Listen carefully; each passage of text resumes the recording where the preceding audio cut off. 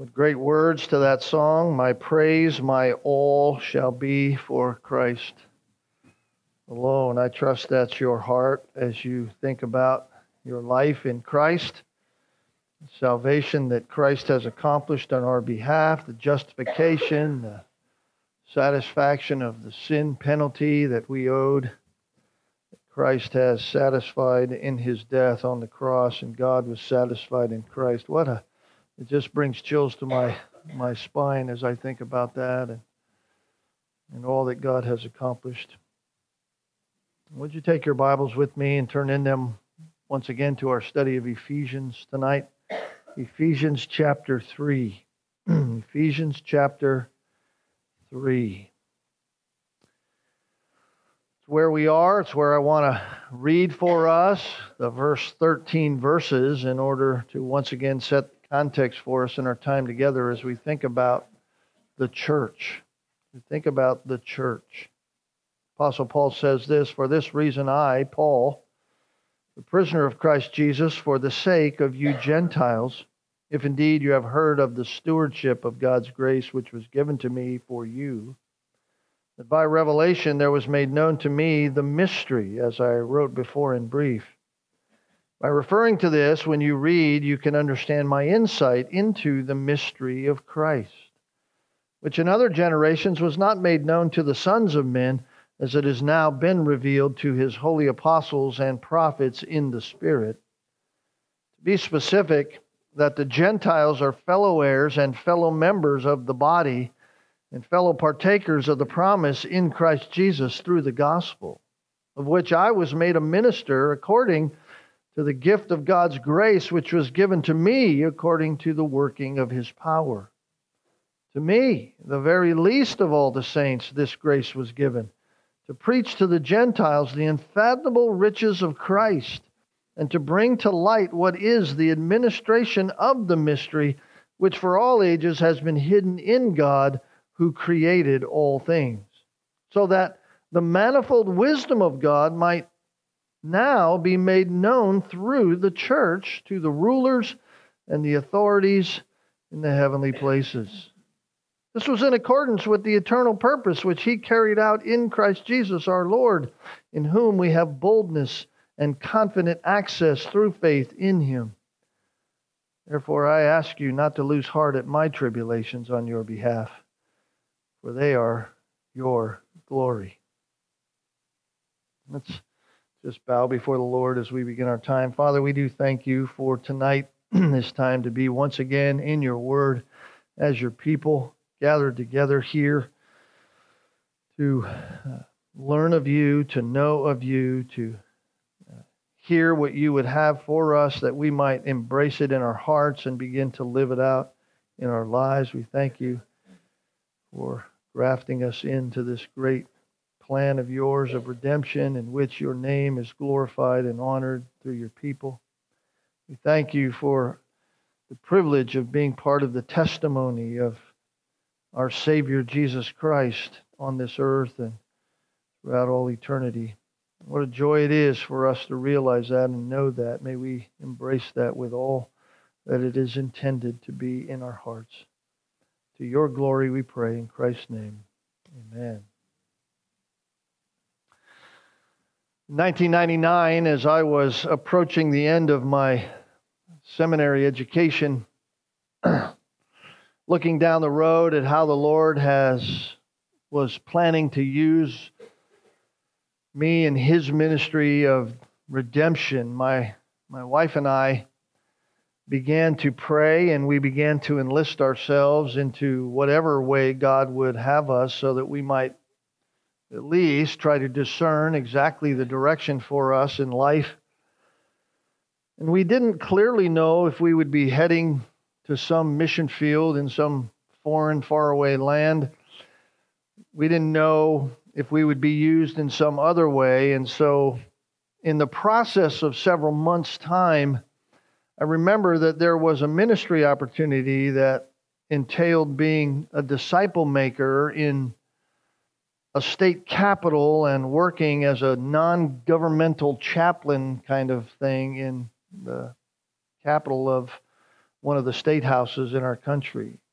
And so my wife and I took a trip with the director of this ministry and his wife to Pennsylvania in order for me to see this ministry possibility, this opportunity there, and meet with legislators from Pennsylvania and senators from the state of Pennsylvania in order to present the ministry to them. And so they had a lunch for these people, whoever wanted to come, and when it came time for me to say a few words about what my desire would be, I stood up and began to speak about the authority of the Word of God and how it informs us of how we are to live in every circumstance, and that my task would not be to try to influence them in any kind of political sense, but would be to just jump both feet in the middle of their lives and try to help them understand who God is and the desire in their lives for Christ's likeness in whatever they did. The place went quiet. One of the legislators got up and walked out. And I sat back down until lunch was done. The director got up and said a few words. My wife and I, as we walked back to our hotel and discussed what had happened and where our hearts were, we came to a clear understanding about God's call for me. And the one thing that I loved was Christ, who is the head of the church. I knew that. And so upon our return from that trip, I met with the board of directors that oversaw the ministry in order for them to ascertain what my desires were. And when we were all gathered in the room, I came in and I sat down at the head of this long table with all these men around this table. And they asked me a question that was very clarifying. They asked, is your heart resolved to be a disciple maker in a capital, or is your heart resolved to be in the church? And that was an easy answer for me, because I loved and desired to be in the church, to minister to the church. And of course, that propelled me to where I am today and where I love to be, in the church, with the body of Christ. And I still am amazed at God's care and love for me to use me in His church. It's always an amazing thing that when you look at your life, how God is using you. Well, as I was studying chapter 3 again for our time tonight, that all came flooding back to my mind and my thought process as I was thinking about what the Apostle Paul is saying here in chapter 3, because I believe that that is what is on the heart of the Apostle Paul as he's writing to these Ephesian believers.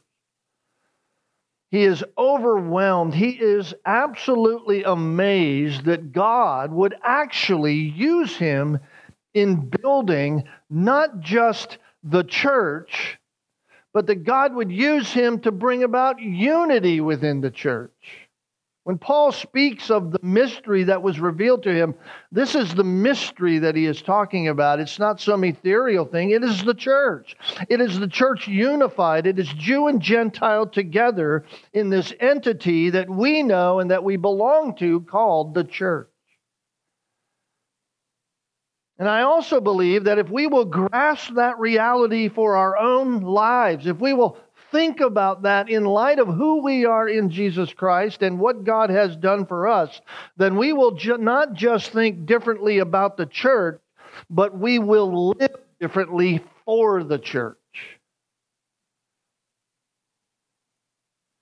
You've heard me certainly throughout the years speak about the confusion I have about why it is that it seems that the professing church seems to treat the gathered church with such lackadaisicalness. I mean, we can just look at our own church. Let's just be honest about it. Even here in our own church, we gather on a Sunday morning, Lord's Day, and we might have 150 people here, and we gather here on a Sunday evening, and we have, 75, 80 people? Why is that? Why is that? I understand there are a lot of different reasons that go into those things, and we're certainly not here to chide people for reasons that are certainly valid reasons whereby someone may not be here, but for very arbitrary reasons oftentimes, and probably more often than we'd like to say. For very arbitrary reasons, we keep ourselves away from being with the church and being used in the church into which God had placed us. And while church attendance and church participation doesn't say everything about our love for God, and certainly it can be a temptation at claiming righteousness by means of externals. Certainly people have done that if they check this box, mark this box, make sure I'm here all the time and all these kind of things, that they begin to attach some kind of external righteousness to their life through the means of those things. But what I'm talking about, isn't it true that externals do say something about us in the internal sense? Aren't the externals some way of a reflection of what we are and how we think inside? I mean, James clearly tells us that faith without works is dead.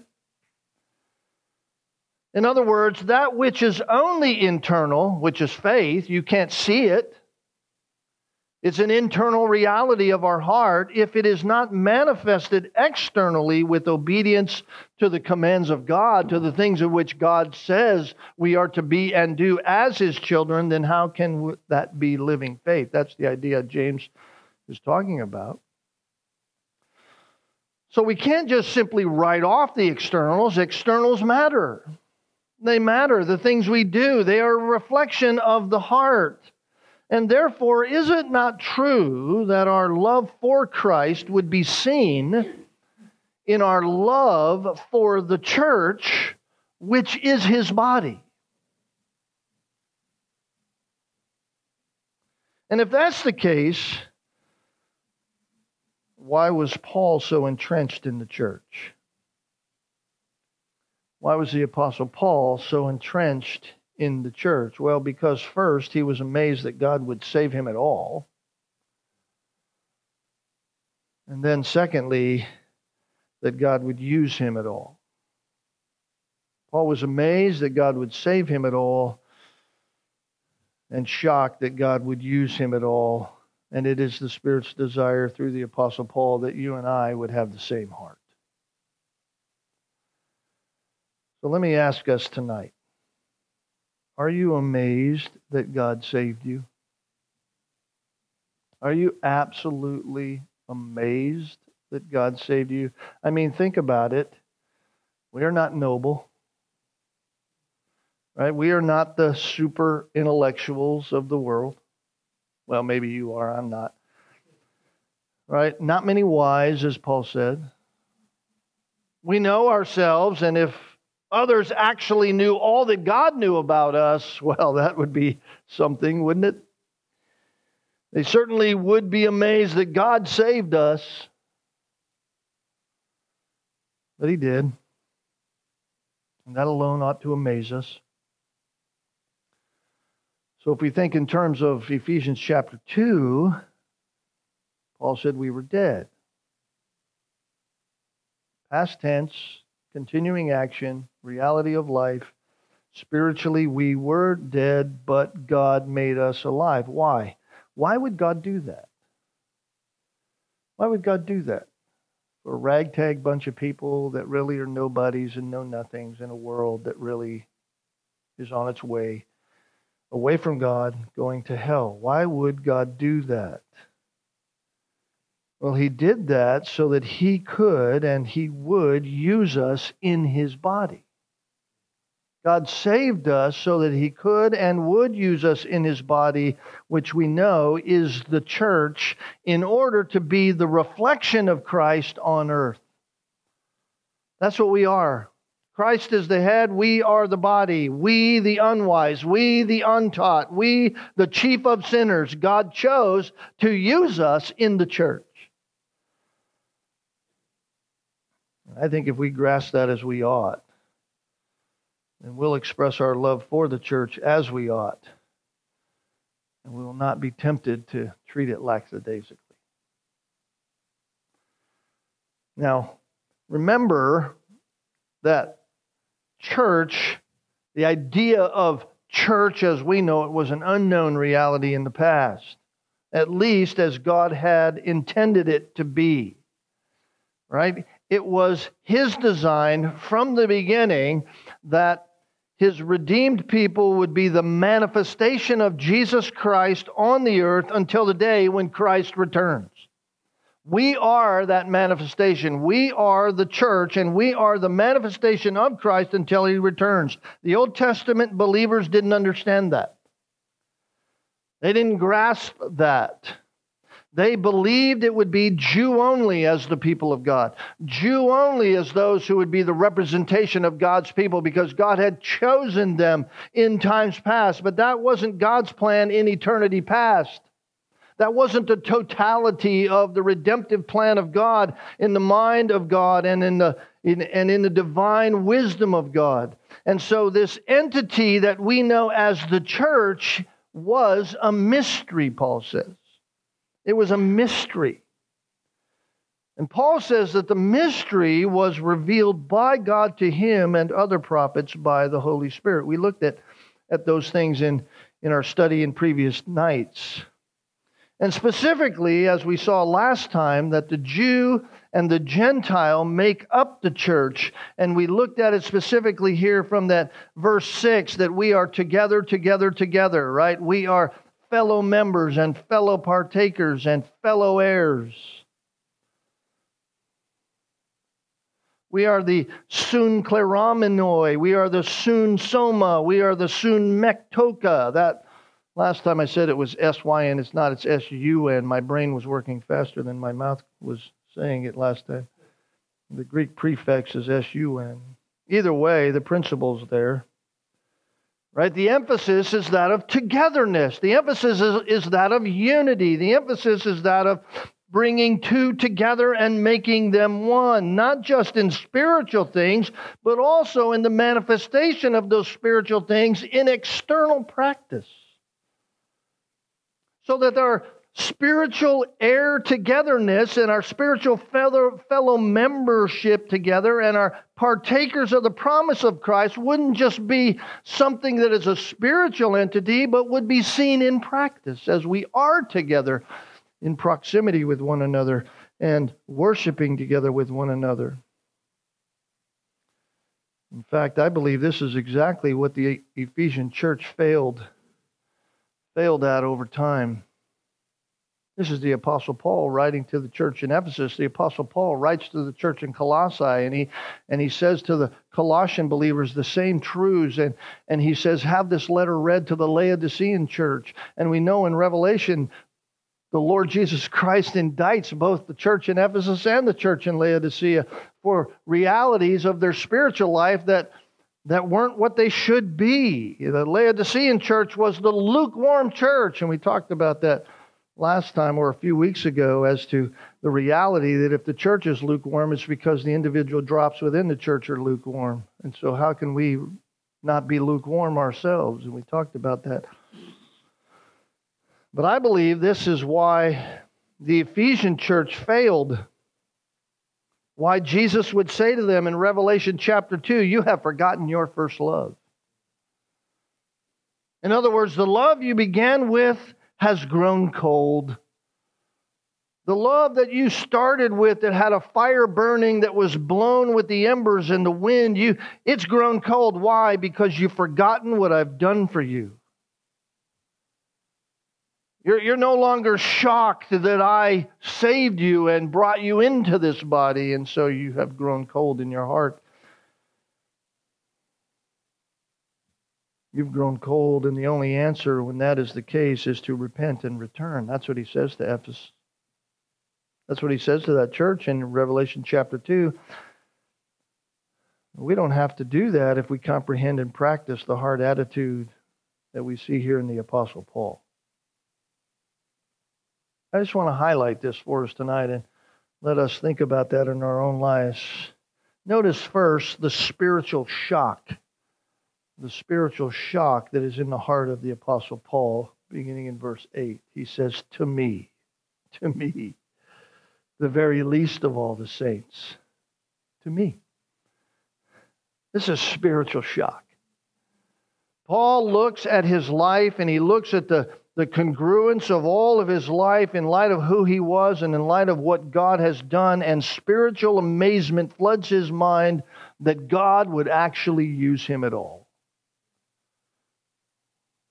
He never got over this in his life. He never got past that reality in his own heart. It was part of what motivated him in ministry. This is part of the reality of Paul's mind. This is what got him off the bed every day. This is what pulled him out of the hole of stones that were on top of him when someone stoned him and he walks back into town to tell them the gospel. This is why Paul did his ministry, because he was under a divine pressure on his own heart that God would even use him. He had spiritual shock. Just listen to what he said to Timothy in 1 Timothy chapter 1, verse 12 through 16. He said, I thank him, that is Jesus Christ, who has given me strength, Christ Jesus our Lord. Why? Because he judged me faithful, appointing me to his service. Though formerly I was a blasphemer and a persecutor and an insolent opponent. But I received mercy because I had acted ignorantly in unbelief, and the grace of our Lord overflowed for me with the faith and love that are in Christ Jesus. He said, the saying is trustworthy and deserving of full acceptance, that Jesus Christ came into the world to save sinners, of whom I am the foremost. He said, but I received mercy for this reason. For this reason, this is why God saved me, he says, so that in me, as the foremost, Jesus Christ might display his perfect patience as an example to those who were to believe in him for eternal life. Paul says, here's why God saved me, so that God's patience would be seen as an external reality to other people as they see me, knowing who I was, and yet here I am being used by God for his body. And they would see the patience of Christ. If God can be patient with me, then certainly God can be patient with them. And they believe upon Jesus Christ because of that. He says, to the King of all ages, immortal, invisible, the only God, be honor and glory forever and ever. The Apostle Paul was so amazed that God would use him at all. We think, oh, the Apostle Paul, this super saint, and certainly God used him in great ways, and yet Paul was the one who probably would enter a room and say, listen, I'm not even worthy to be here. And it was this reality that undergirded not just his ministry. It was that reality that undergirded how he treated and exhorted others. He knew he was a nobody except through Jesus Christ. He knew that was what he was. His life verse probably would have been Proverbs 30, verses 2 and 3. This should be all of our verses. Surely I am too stupid to be a man. He said, I have not understanding of a man, I have not learned wisdom, nor have I knowledge of the Holy One. That's what Paul probably understood about himself. It was in light of his self-assessment that he would say to believers in Rome, love one another with brotherly affection. Outdo one another in showing honor. Philippians 2, verse 3, do nothing from selfish ambition or conceit, but in humility count others more significant than yourselves. Listen, when you understand that where you came from and what God saved you from, there's no problem with you saying to others, listen, you go ahead of me. Listen, let me just serve you. Let me just sacrifice myself for you. Let me just burn myself out for you. I want you to see the patience of Christ. And you can see that in me. So Paul says, to me. This is just, it's hard to get past just these words. To me, the very least of all the saints, this grace was given. Isn't that true?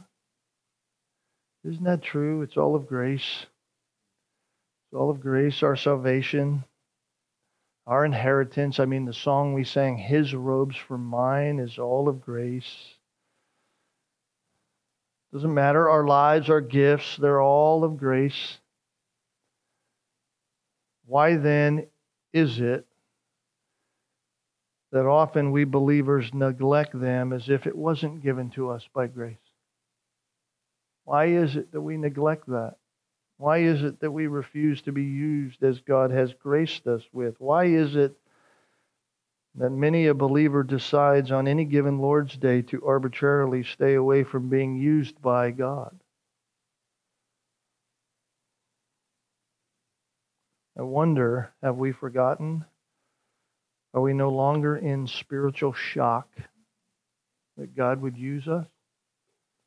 That God would save us? Paul was. He was shocked. And his spiritual shock brought him to the reality of spiritual exercise. Notice what it says here in verse 8. He says, to me, the very least of all the saints, this grace was given to what? To preach to the Gentiles the unfathomable riches of Christ, and to bring to light what is the administration of the mystery, which for ages was hidden in God who created all things. Now, to bring about the administration of the church, that's what he's talking about. It's a spiritual exercise. Paul says, it was given to me, this grace was given to me, not simply do I remain in this spiritual shock and sit there with this kind of overwhelmed idea that, man, I can't believe God saved me, so I won't do anything. No, he says, God gave it to me. To me this was given, so I go and do what God gave me to do, to preach. I preach so that people will understand exactly what God is doing. Let me say it again. Beloved, spiritual shock ought to bring about spiritual exercise. Spiritual shock should bring about spiritual exercise. Why? Because we understand that we are gifted to do as God has given to us. Right? Paul says, this gift of God's grace was given to me in verse 7. He says in verse 8, this grace was given. And it was given so that I might do it. I might exercise the gift of preaching so that they might bring to light to others what is this unfathomable gift. Paul never forgot that he was called to do what God gifted him to do. And so that propelled him to carry it out. He carried it out in the church, and he carried it out for the church. In fact, verse 7 says, he says, I was made a minister according to God's gift of grace. It was given. What is Paul trying to say? He's simply saying this: it's all of grace, and it's all given by God. Now that implies something, doesn't it? That implies that none of us should carry ourselves as if we are worthy to be Christians. It's all of grace. And that implies that all of the least of saints were given grace, and that grace was given to us, and God has gifted us for use in His body. So it was grace that we got here, and it was grace that gave us the gift to use, and it's the body of Christ in which we are to use it. Paul's going to deal with this at length when we get to chapter 4. But for now, just suffice it to say that all is given by God. We cannot forget that. Cannot forget that. It's not because we drummed it up. It is not because, hey, listen, I decided one day to do whatever it is I do. Preachers are given to the church by God. And each and every gift in the church, each and every way those gifts are exercised within the church is given by God. This is His body, and that means, beloved, that we are helpless by ourselves. You and I are helpless by ourselves. We can't do it. This is what makes it an oxymoron to have an isolated Christian within the church. We're helpless by ourselves. We can't do it alone. We cannot exercise our gifts unless we realize that it was given to us and it came through, verse 7 says, through the power of the Spirit. Through the working of His power. That's what Paul says. I was made a minister according to God's grace, which was given to me according to the working of His power. In other words, none of our giftedness is according to our own power. It's only exercised according to the power of God. That is to say, we cannot exercise it on our own. So whenever there is some effectual ministry going on through God's people, it is because it was given by God and being carried out by the power of God. Not because of some charismatic leader and, oh, well, look at what he's done. As Dr. MacArthur used to say, bright lights attract a lot of bugs. Right? Jesus Christ, the brightest light of all, certainly attracted a lot of bugs, but the bugs didn't stay around long. In fact, they wanted to kill the light. We'll only exercise our gifts if we are shocked that God would use us at all. Why would we be used by God? Paul says, verse 9, he says, to bring about the light, which is the administration of the mystery, which for ages has been hidden in God who created all things. Here it is. This is the other shocking part of this. So that the manifold wisdom of God might now be made known through the church. Put your name there. So that now the manifold wisdom of God might be made known through you as part of the body to the rulers and the authorities, notice, in the heavenly places. In the heavenly places. Spiritual shock produces spiritual exercise, which brings about a spiritual outcome. Spiritual shock, spiritual exercise, spiritual outcome. Notice, Paul says, the world and the heavens are watching, and they are learning about the grace of God through us. As we proclaim the gospel, by what we say and what we do, the world sees Christ. This is the idea. Verse 9, he says, to bring to light. Bring to light just means to explain or to uncover. To explain or to uncover. We have the privilege, beloved, to explain this great mystery that God, who is the creator of all things, is reconciling man to himself through his Son. We have the privilege to explain that, not only in just words, but in how we live. And in doing so, He has brought about a new creation into being, and that new creation is called the church. And in the church, the world sees the redemptive power of the gospel of Jesus Christ on display. And he sees the interaction of each and every one within the church who love Jesus Christ because God saved them from a life of sin, and He took them out of the domain of darkness and transferred them into the kingdom of His dear Son. And they are living together in this unity together, building up one another so that we all mature to a faith of Jesus Christ, and others come into the church and they go, man, this place is different. This is different than any other place I've ever been. These people actually love one another. They're actually unified together. They're actually sacrificing themselves for one another. They're actually engaging in life with one another. They are doing things for one another. They are serving one another like I've never seen before. And we are in that proclaiming the gospel, the transforming power of the gospel of Jesus Christ to transform a people who are the worst of sinners. They're saying, man, if God could change them, He can change me. Beloved, we're showing the world by means of our message and by means of our lives what is going to happen to this world in spite of all the turmoil we see today. People walk into the church and they see the people of God gathered. They see a glimpse of glory. They see a glimpse of heaven. What is happening here in the temporal realm is not the final answer.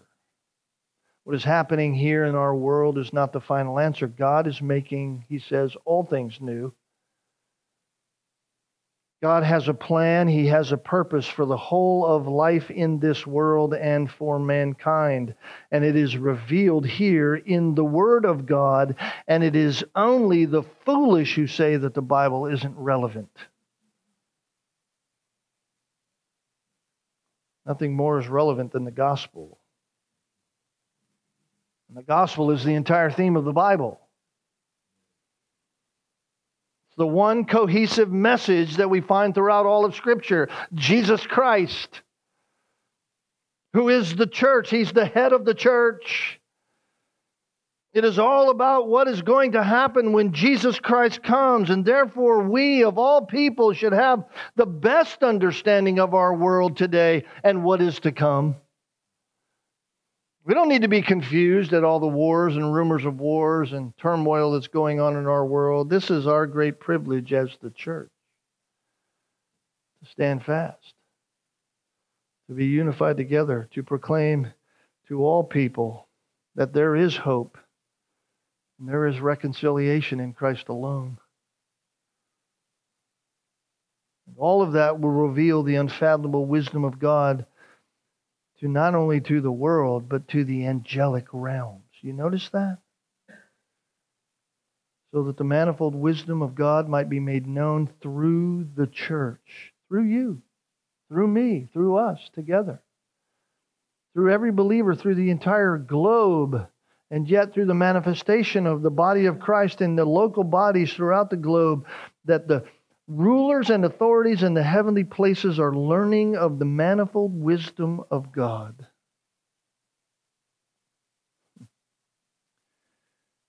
The angelic realm above looks upon us and looks with wonder. I wonder which kind of wonder they look at us with wonder. Is it, I wonder what they're doing, why they're doing that? Or are they looking at us with the wonder at which they ought to wonder and saying, man, I can't believe people like that whom were such dregs of society who were lost, that had been cast aside because of their sin, that God, by His merciful grace and manifold wisdom, would bring them back. And all this bickering that was going on before has now brought these people together who didn't want to be with each other, who hated each other before, and now they're together. And we see Christ, we see God's wisdom, and they are reflecting the character of Jesus Christ. Mystery of God's full plan. It was not only hidden from man, it was hidden from angels. The angels certainly knew that God would do something. They certainly knew that God was one who would hold people accountable, for a third of the angelic realm was swept away with the fall of even Lucifer himself. And they were condemned in an eternal destiny of hell. They knew He would do something, but they didn't know what. And by the church, they are enlightened to the manifold wisdom of God. So how we live out the gospel tells the world and the angel above about the gracious saving plan of God. That's what it does. How we use our gifts in the church, how we sacrifice for Christ, how we engage ourselves in the body of Christ tells the world and the angelic realm about the manifold wisdom of God, or about the reality of our sin and why we won't believe and obey God. We dare not arbitrarily choose to live another way. We dare not, as believers, as part of the body, dare to live some other way apart from the church. This is why it's somewhat foolish to think that you can do church by yourself with a TV screen and that you're worshiping God. You may be listening to a message. It may be a Bible message. It may be a really good Bible message, but you are not worshiping God if you're not engaging yourselves in the body as God has given you by His grace to do. And so if you have the ability to do that, you must be doing that. This was always God's purpose. And by the way, if we thought that somehow God was adjusting to the schemes of men, we must readjust our thinking. This was his plan from the beginning. Notice verse 11 and 12. This was in accordance with the eternal purpose, which he carried out in Christ Jesus our Lord, in whom we have boldness and confident access through faith in him.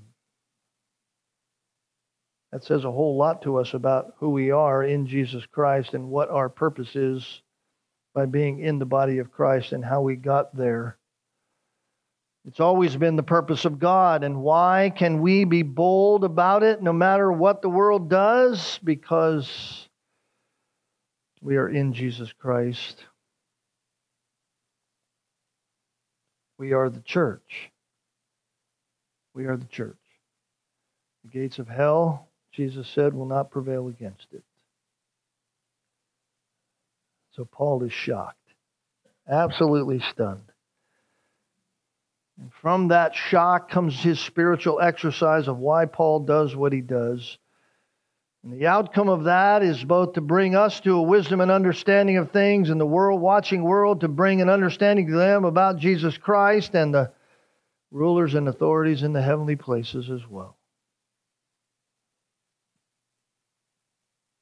So Paul says in verse 13, I ask you not to lose heart. Don't lose heart at my tribulations. Why? Because my tribulations are for you. They're on your behalf. I'm going through these because I simply am doing what God has called me to do. They are for your glory. Paul says, I'm just serving you. It's okay. It's okay. It really doesn't matter what happens to me. That's all God's deal. I'm just serving you, and I want to see you grow in Christ. Dr. Martin Lloyd-Jones writes some very poignant words about this text, and I just want to read somewhat of a lengthy quote for us as we wind down our time tonight. He said this: "This is the chief part of the great message of Christianity. Ever since the Lord Jesus Christ was in the world, this new humanity is being formed. Wars and periods of peace have alternated. There have been times of bloodshed and times of peace. Nothing apart from this is to be found in the secular history books. But we see more than the mere outward show. We see God in every generation drawing out a people unto himself from the world, creating them anew in Christ Jesus and adding them to the church. We see a new body, a new humanity gathered in, spreading, increasing, progressing, and developing something absolutely new. We see God gathering them together, preparing them and us for the day of manifestation. It is going on at this moment.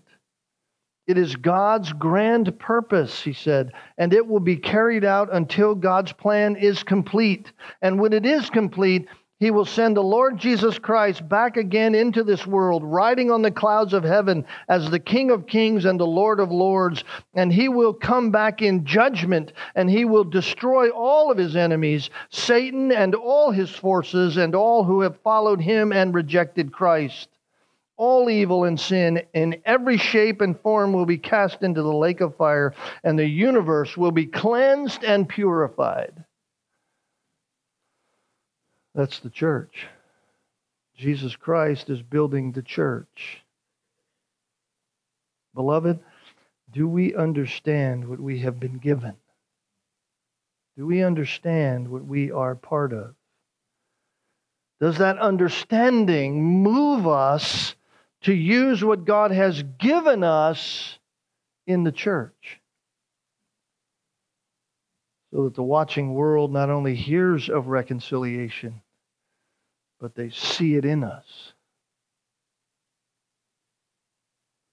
You see, that is to be the spiritual outcome.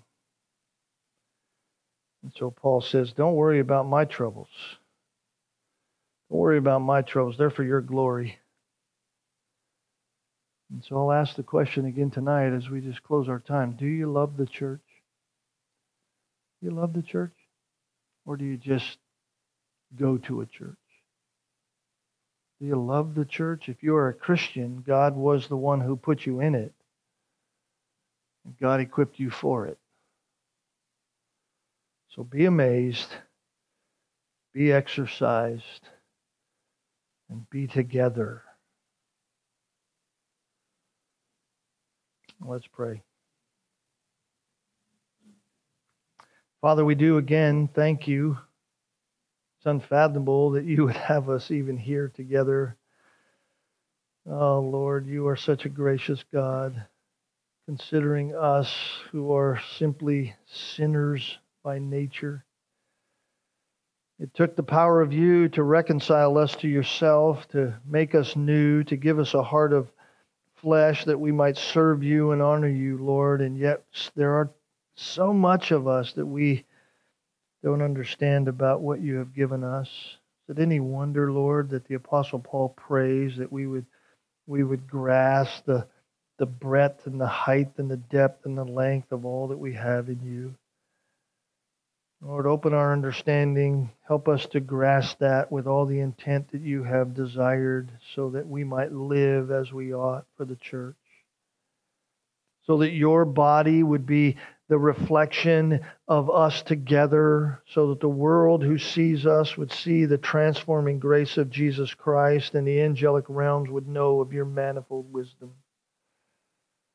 May that be on our mind and our heart, that we, like the Apostle Paul, say, to me you granted this grace. May that be on our lips as we speak and understand who we are, so that we would serve one another with that kind of humility in heart, so that your glory would be seen in us. Transform us, Lord, in that way. Even when we say we love the church, help us show it with our lives. For the sake of you and the glory of your great name, we pray in Christ's name.